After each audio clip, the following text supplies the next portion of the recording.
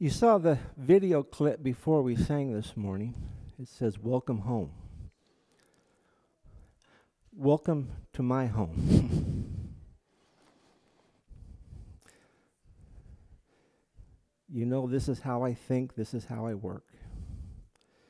And I'm so fortunate that the God allows me to come as I am and to speak to you as I am.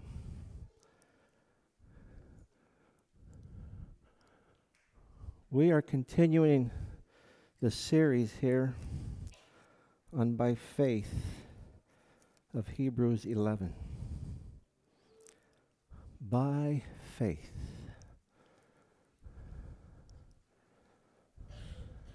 I don't have to have faith or believe and hope that God is here this morning because He already is. God's presence is here amongst us this morning. And let's just talk to Him before I start. Heavenly Father, I thank You for allowing me to be me, for using me as a vessel to be able to give a message to Your children. Father, this is Your time. This is Your moment. May each one of us hear and listen to what You have to say. Because the stories that we depict here of those within Hebrews 11 is so powerful for us to hear. And I thank You for the opportunity that we have to come to Your house and to be in Your presence and to study Your word. Father, help me this morning to be able to do as You ask of me. And may we all be blessed as we leave here today. In Your loving Son's name I pray. Amen. By faith. Last week, Sergio kind of did an introduction, which states, "Now faith is confidence in what we hope for and assurance in what we do not see. This is what the ancients were commended for. By faith we understand that the universe was formed at God's command so that what is seen was not made out of what was invisible." I like how he alluded to it, that we can't always see what lies ahead, but you know what? God can. God knows exactly what He is doing. Sometimes for us, we have to walk through this world in a way that, well, it's like a maze. Faith is trusting God even when you don't understand His plan. How many of you here have gone through that experience? Yes, pretty much each one of us at one time or another has come to the point of realization, God, I can't do this myself. But when we say that, God says, I know. That's why I'm here with you. Have faith in me. Trust me. Believe in me. Faith. The scripture here has so many accounts of faith that I think it's important for us to at least take a glimpse of what the New Testament writers stated here about faith.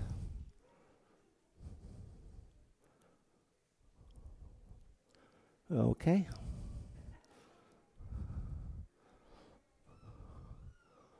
There we go. For we live by faith, not by sight, 2 Corinthians 5:7, Galatians 2:20. I have been crucified with Christ, and I no longer live, but Christ lives in me. The life I now live in the body, I live by faith in the Son of God, who loved me and gave Himself for me. Each one of us should treasure that text. That should be on your mirror in the bathroom every morning. Ephesians 2:8, for it is by grace you have been saved through faith, and this is not from yourselves, it is a gift from God. Matthew 9:2, some men brought Him a paralyzed man lying on a mat. When Jesus saw their faith, He said to the man, take heart, son, your sins are forgiven. There's a few words I just want us to focus on. When Jesus saw their faith. Wait a minute. Faith is visible for other people to see? Huh? Let's continue. Let's continue.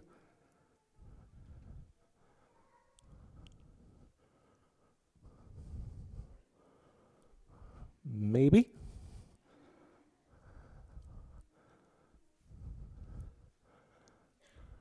Nope.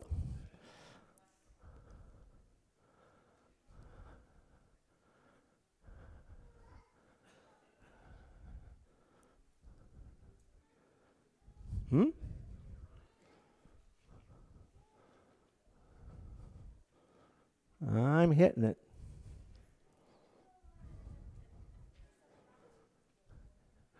Can you help me out there, Aaron?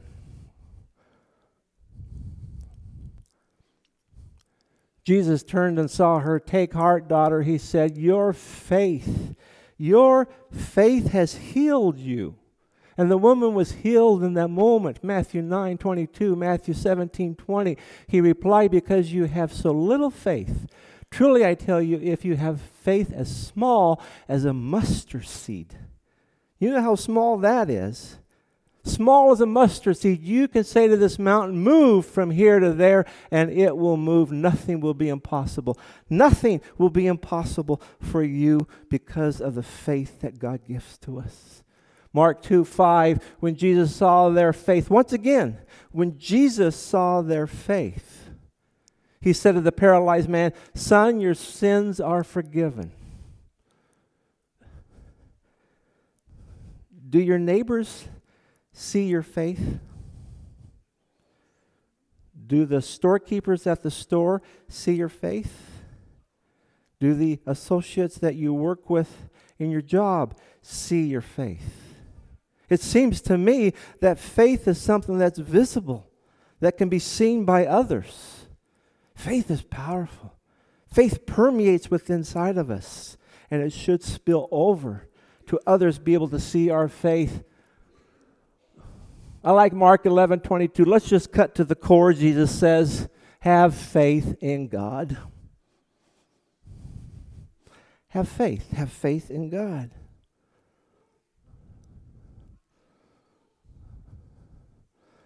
Have faith in this control switch.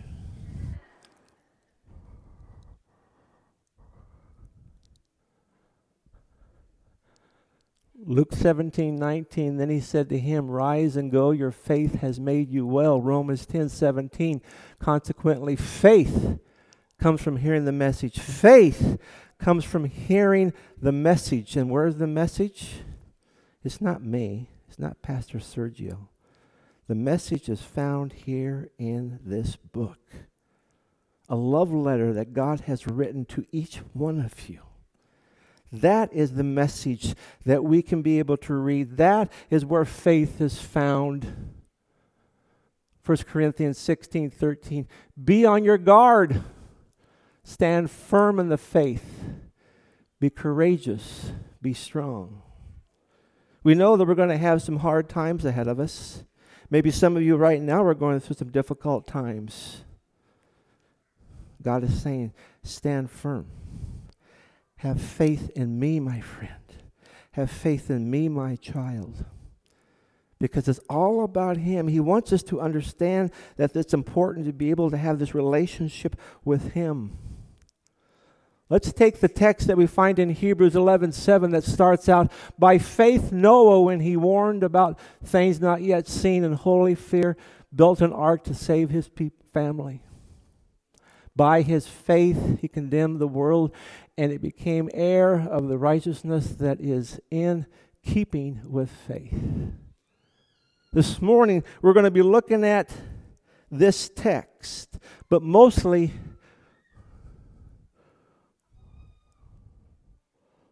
we're going crazy.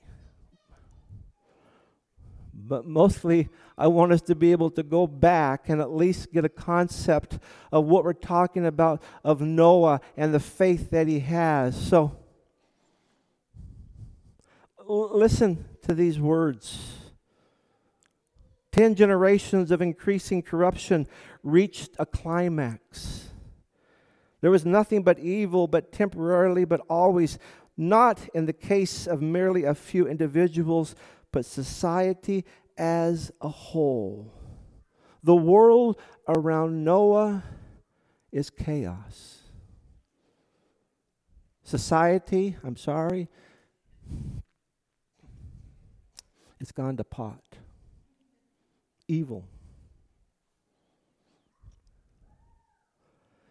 So when we turn to Genesis 6, by Noah's time, nearly all people are drugged on the fumes of their egos. Self-centeredness. See, that was the problem back then. They were so self-centered within themselves, they didn't even give time or effort to get to know a God. It was all about them. They were drugged on their own egos.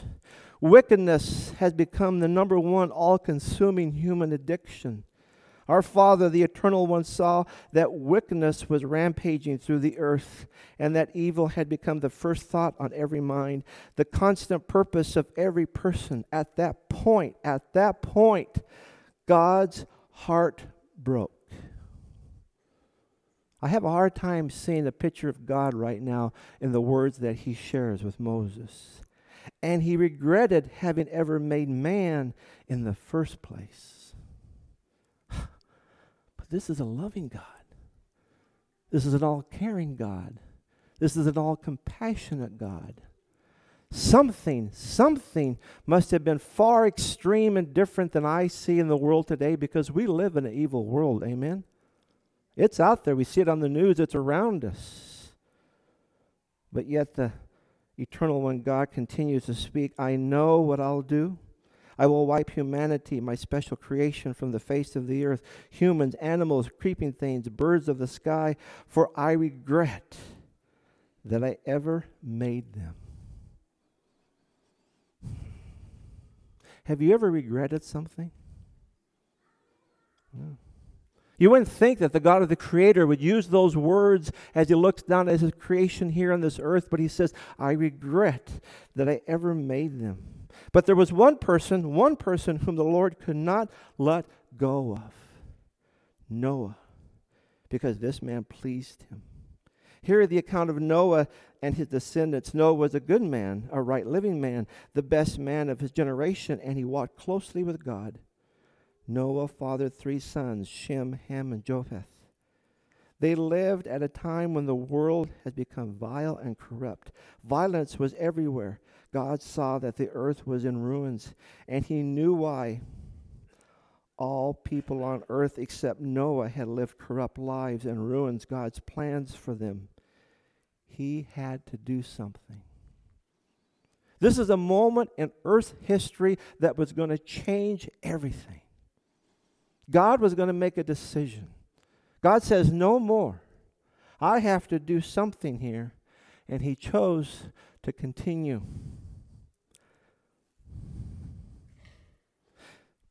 You're all familiar with the story. As he talks to Noah, he says, no, I want you to build an ark. I want you to build a boat. Now, all of you boat lovers out there, this boat is 450 feet long, 75 feet wide, and 45 feet high. That's a big boat. That's 1.5 football fields long. That's a big boat. And it ain't a ski boat either. It's a big boat.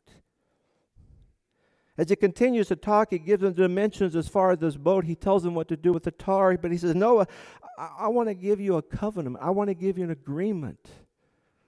Noah, you are my son. As he talks to them, he tells them about, I want you, your wife, your sons and their wives to be able to be safe in this boat. But Noah, I ask you the commission to go out and share with the other people in this world that I have created and give them an opportunity to also be saved. Also to be saved. Take the food that you need in this boat. I'll give you the animals. They take the animals in this boat. Notice the very last line, verse 22. So Noah listened to God and he built an ark. I like that. Noah listened to God. You know, sometimes we have difficulty. We don't always listen to someone who's talking to us. But Noah listened to God. He was very attentive in what God was telling him. He built the ark. He did everything God asked him to do.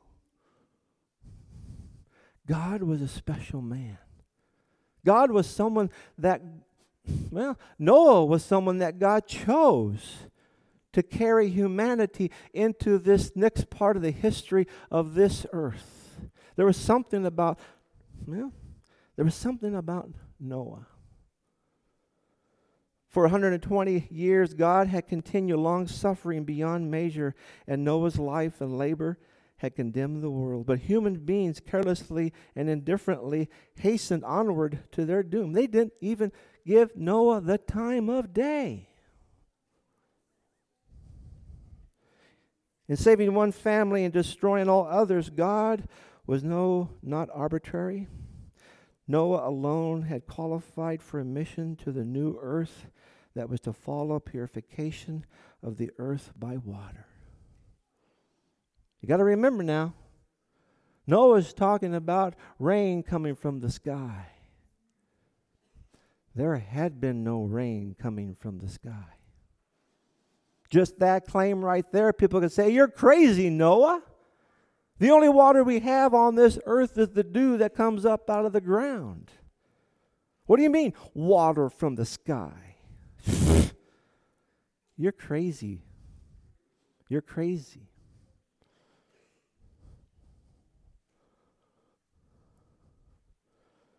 Noah was 600 years old when the door of the ark was closed.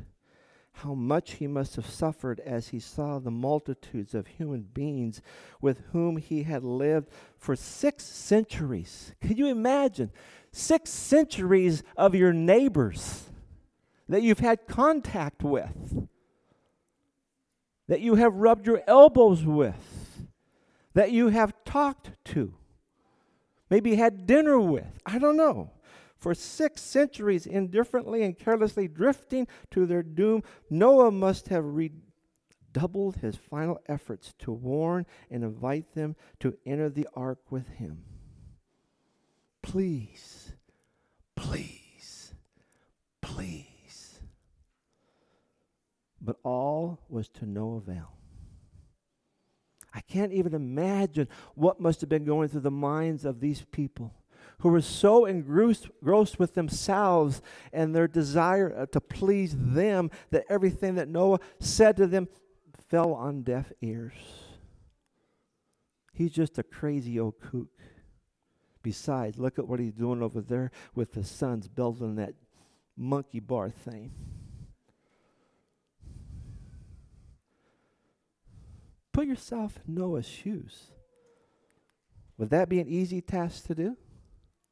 Ridiculed, mocked, shouted at.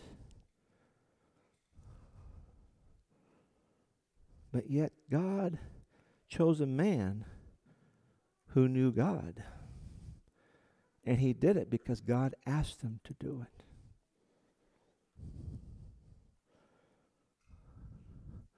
So again, we go back to this one faith in Hebrews 11:7. By faith Noah. We got to look at what was happening here with Noah to be able to know what transpires for him to be in the book of Hebrews. So, by faith Noah.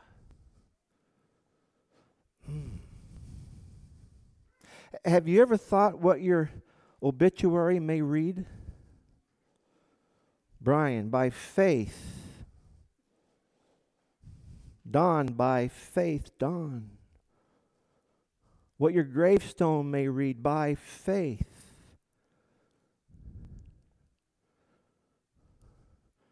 Noah had a faith. Noah had a faith.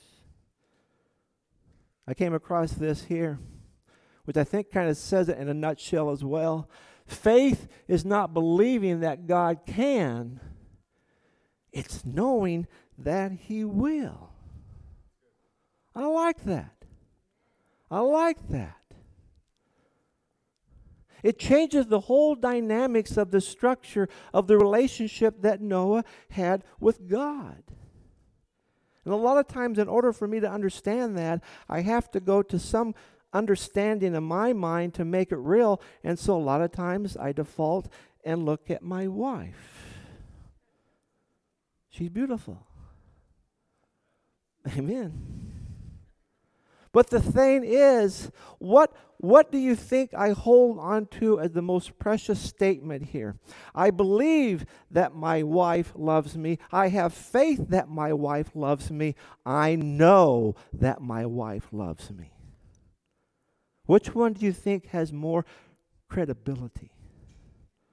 I know. I know. Faith is believing. But Noah, he knew that God was going to send a flood. He had a responsibility to do his part in what God asked of him to do. Even though he was ridiculed, even though he was mocked, even though he was jeered and called a fool and everything else, he stayed focused on what God asked him to do. For 120 years. 120 years. I guess the best way I can look at it is, and here again too, I'm very visual. That's how I work. Here is the life of Noah. I can only take it up to the flood because Noah lived to be 950 years old. Whew. I'm just tired thinking of that. 950. But then again, too, he was 600 years old when the flood came. But there was something here at this point of when God conversed with Noah, something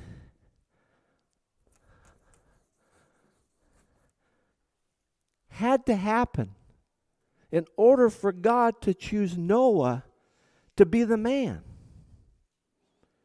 We don't know what that was. We can only speculate. I don't think speculating is wrong because Genesis 6 gives us a pretty good idea of the character and the kind of man that Noah was.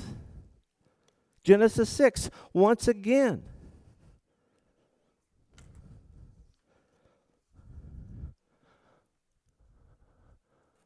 Noah was a good man.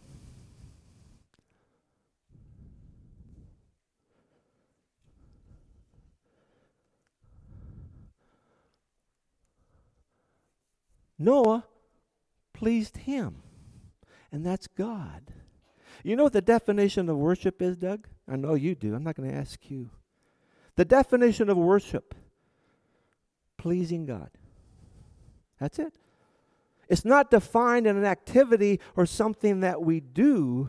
The definition is the aspect from our heart, and that is pleasing God. That means 24/7, 7 days a week. What we do here this morning is just not a snapshot of worshiping God.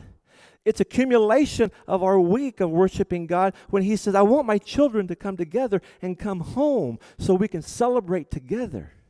We come here with the intent to worship Him. It's not about me, folks. And it's not about you. It's all about Him. Noah pleased God.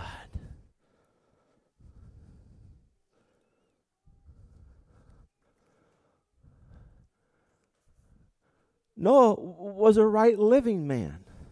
He made right choices. He did things that probably fell into the category of being obedience to what God asked him to be as he lived his life in this very evil world. He was unique. He was different. Said that he is the best man for this generation. He was the only man who stood out in this generation because everybody else was still self-centered on their own actions.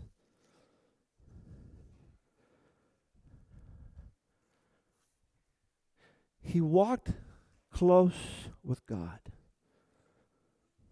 Okay. Now we're starting to get to where maybe I can relate.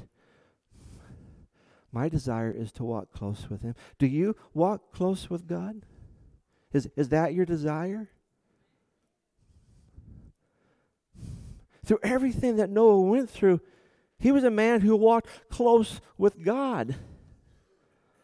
All people except Noah had lived corrupt lives. He made the right choices. Sometimes we fall under pressure here, even today, and we're susceptible to the influence of other people that we don't always choose what God wants us to do. But not Noah. Not Noah.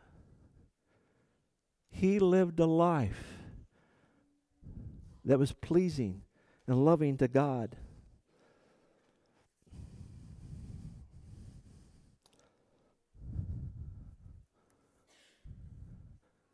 Noah listened to God. You know, sometimes, I don't know about you, we live in a world that's a lot different than Noah's time. And sometimes I think it's far worse. We're just too busy. We're too busy. It's hard to be able to stop just for a moment to be able to listen to God. That's His disguise. Psalms, be still and know that I am God, David writes to us. Take a break from the hecticness of this world. Stop for a moment and just be still and listen to me. Commune with me. Noah built an ark. He was obedient. He did exactly what it says here. He did everything that God asked him to do. He was a pretty wonderful man in the Lord's eyes, wouldn't you say? God loved Noah.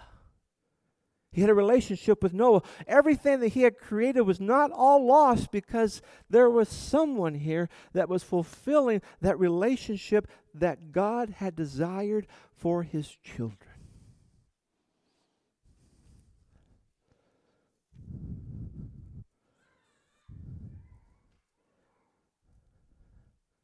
In a nutshell,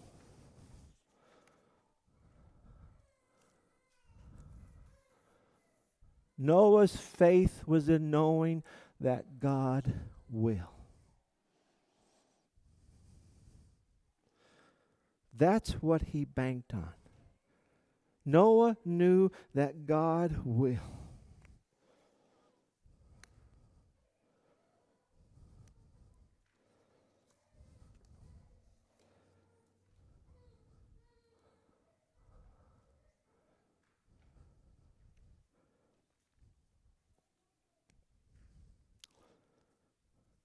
God wants to be your friend.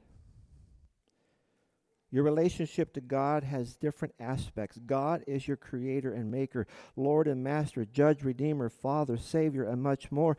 But the most shocking truth is Almighty God yearns to be your friend. That still blows my mind away, that God wants me to be His friend. We were made to live in God's continual presence, but after the fall, the ideal relationship was lost. Only a few people in the Old Testament times had the privilege of friendship with God, and Noah was one of them. See, the whole aspect of this picture of knowing God comes into play, not just for Noah, but for us today. If I were to ask one of you to come up here and sit in this chair, do you foresee a problem in doing that? No. I really doubt if anybody would come up here and say, let me see. It looks like it will work. Oh, just a minute.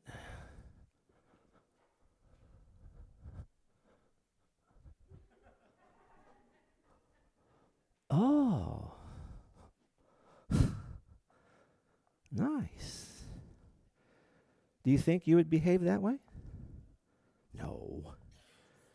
How many times have you sat in one of these chairs in this church? Hundreds. You would probably run up here, jump on the platform, and sit down here and just say, fine, now what, Pastor Fred? Here I am. And I would say, you know what? I need some more light on the situation. Could you help me? Give me some more light on the situation. So make sure to blind your eyes. I don't want to blind your eyes here. And the person reaches up and flips the switch. Oh, did you see what he did? Did you see what he did? He flipped the switch on that light box. Isn't that amazing? No. One of the things a small child will learn even when they probably crawl, if they flip a switch on the wall, something happens. They get light. Both accounts to the chair and the light switch stems from experience. Experience. They would never know that it works, and the word is know that it works, until they actually experienced it, until they tried it out, until they flipped the switch, and then they knew the outcome that they could bank on and say, this chair will hold me. This switch will give me light. That is what Noah had in his relationship with God. For Jesus changed the situation when he paid our sins on the cross. The evil veil in the temple that symbolized our separation from God was split from top to bottom, indicating that direct access was once again available. Once again, we could commune with our Heavenly Father. It wasn't the practice of the sanctuary of the Old Testament that separated us from Him. We had access to Him. Hebrews says that we are to go boldly to God. Boldly to God.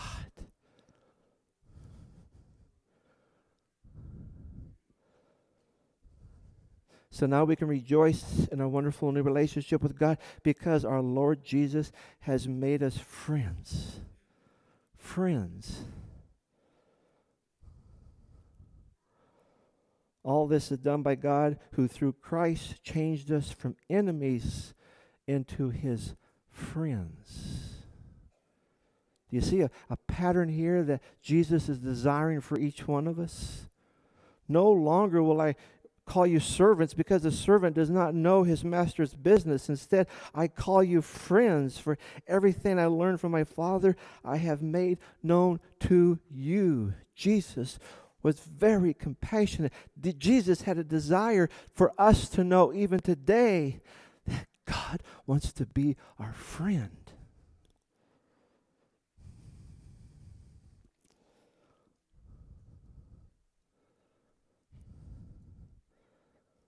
Let this pour over you. Knowing and loving God is our greatest privilege. And being known and loved is God's greatest pleasure. Doesn't that give you warm fuzzies? Doesn't that make you feel good inside that God looks at this relationship between you and Him, between me and Him, as something that pleases Him? Because that's what it's all about. That's what it's all about, is about this relationship.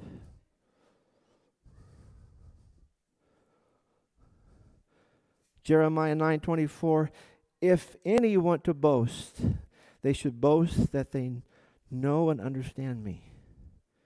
These are the things that please me. It's the relationships that we have with God. It's the things that we can share in our testimonies to other people. This is the kind of God I worship. This is my best friend. This is the man that loves me.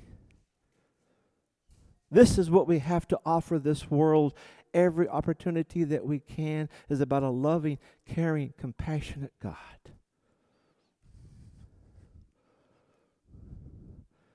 Faith is not believing that God can. It's knowing that He will. As we start to land this plane,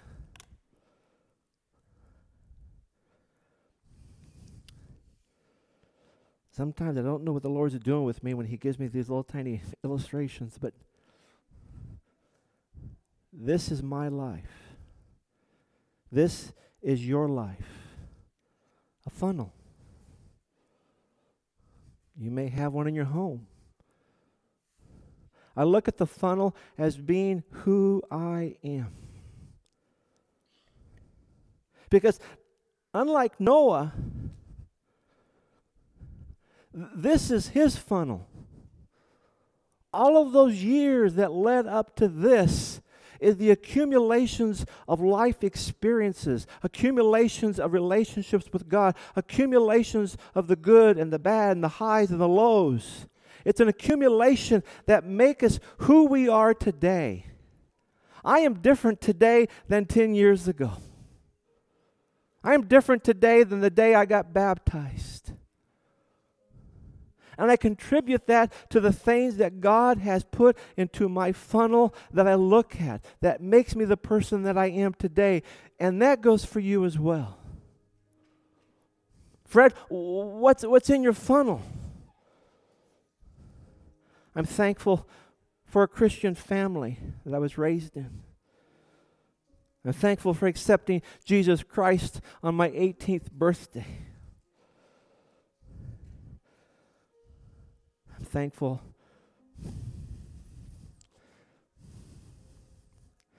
for meeting my wife,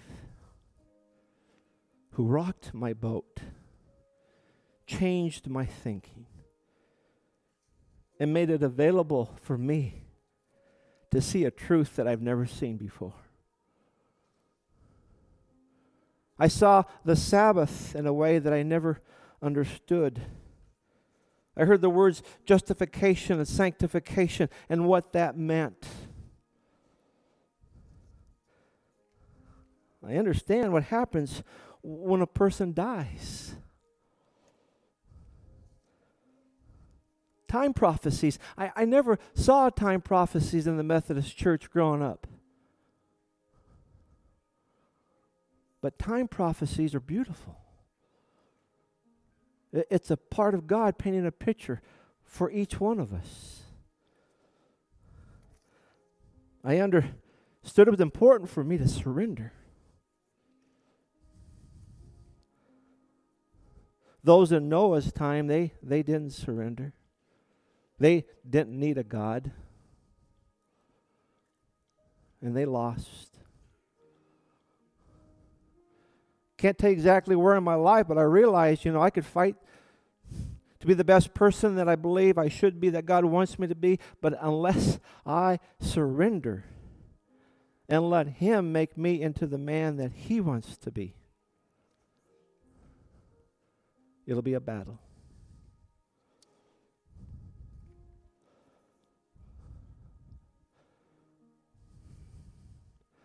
God's unconditional love, and He says, Fred, come into me as you are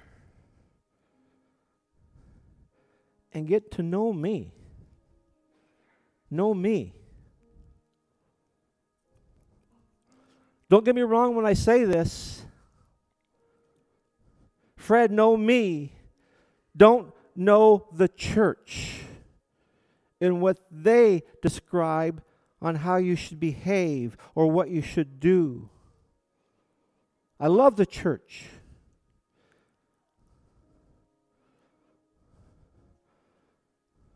But in my life, it seems to be coming down to smaller and smaller of the funnel. And these things, they're important. Know me. But Fred, don't lose sight of my Son's second coming. Live your life. Share others. Make kingdom decisions. This world is just temporary. It's a speck. It's a speck of sand on the beach of eternity. Fred, don't get caught up in that. Look at the bigger picture.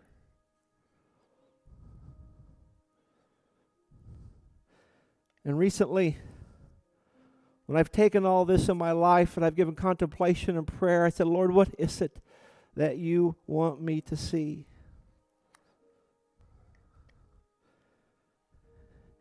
he shares with me this message.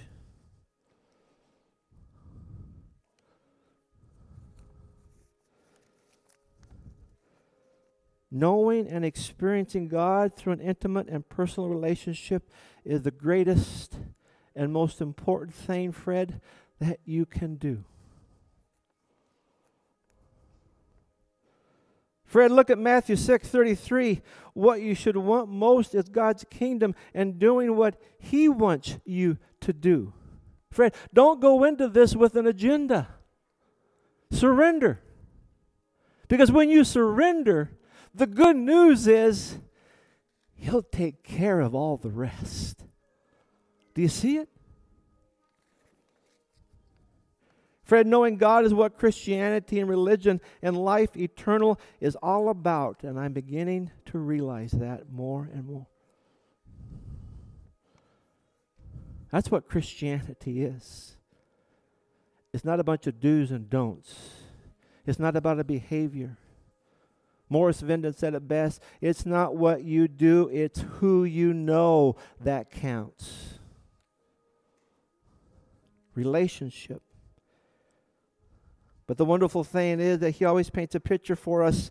And eternal life means to know you, the only true God, and to know Jesus Christ, whom you sent. I thank the Lord for 43 wonderful years with this woman, because I know that she loves me. And I know that she knows that I love her. Because it's that knowing that holds us together like glue. If I only hope, if I only speculate, if I only believe, well, in that knowing are trials and struggles and problems and things that rise and things that go down.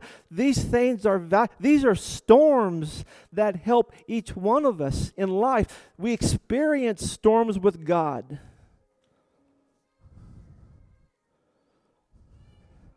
Step far enough back to see that God is taking you through the storm because He has a better plan for you afterwards. It's for your own benefit, and boy, that's hard to recognize.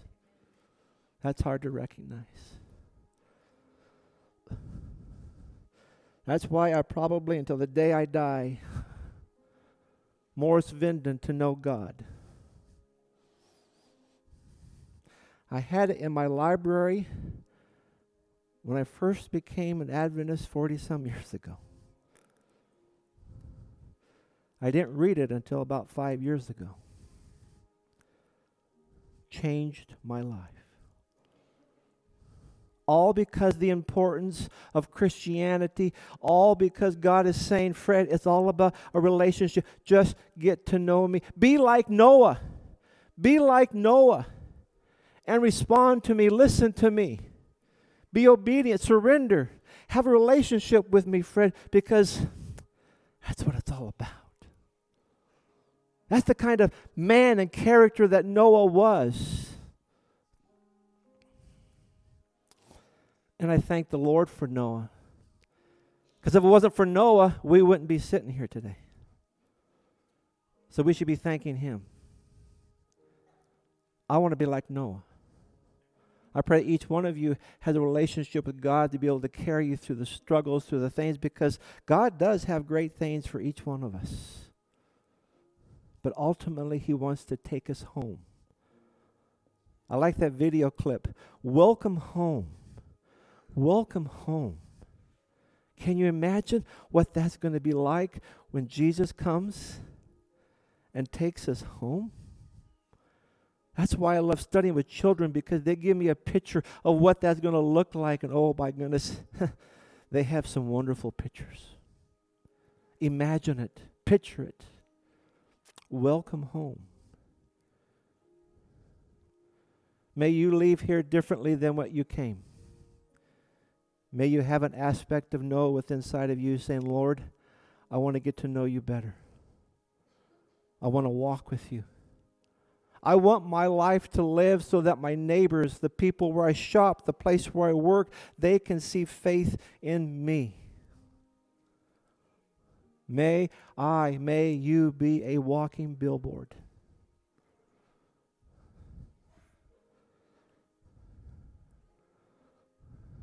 It's not that hard. Father, all of our lives, you have been so faithful. You have been good. You have been there for us. The lows and the highs, the good and the bad. And you chase after each one of us.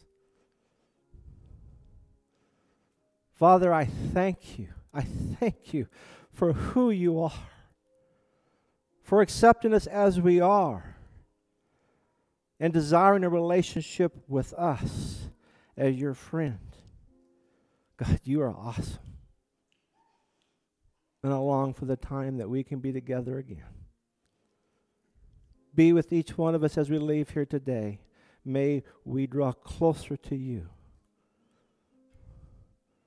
But thank you, Father, for your unconditional love and the gift of your Son.